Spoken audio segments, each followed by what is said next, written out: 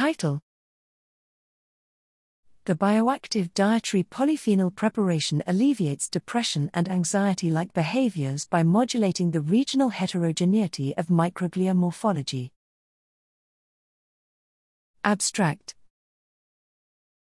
Scope: The goal of this study is to investigate the effects of a bioactive dietary polyphenol preparation, BDPP, which is made up of grape-derived polyphenols, on microglial responses, as well as the underlying molecular mechanisms in depression and anxiety-like behaviors. Methods and results: We find that treatment with BDPP significantly decreased depression-like and anxiety-like behaviors induced by chronic stress in mice, while leaving their locomotor activity unaffected.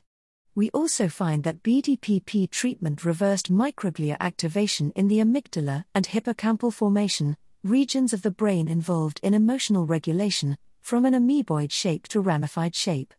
Additionally, BDPP treatment modulates the release of pro-inflammatory cytokines such as interleukin-6 via high-mobility Box1 protein and the receptor for advanced glycation end products, HMGB1 RAGE, signaling pathway in activated microglia induced by chronic stress. Conclusion: Our findings suggest regional heterogeneity and microglial responses following chronic stress in subregions of the corticolimbic circuit.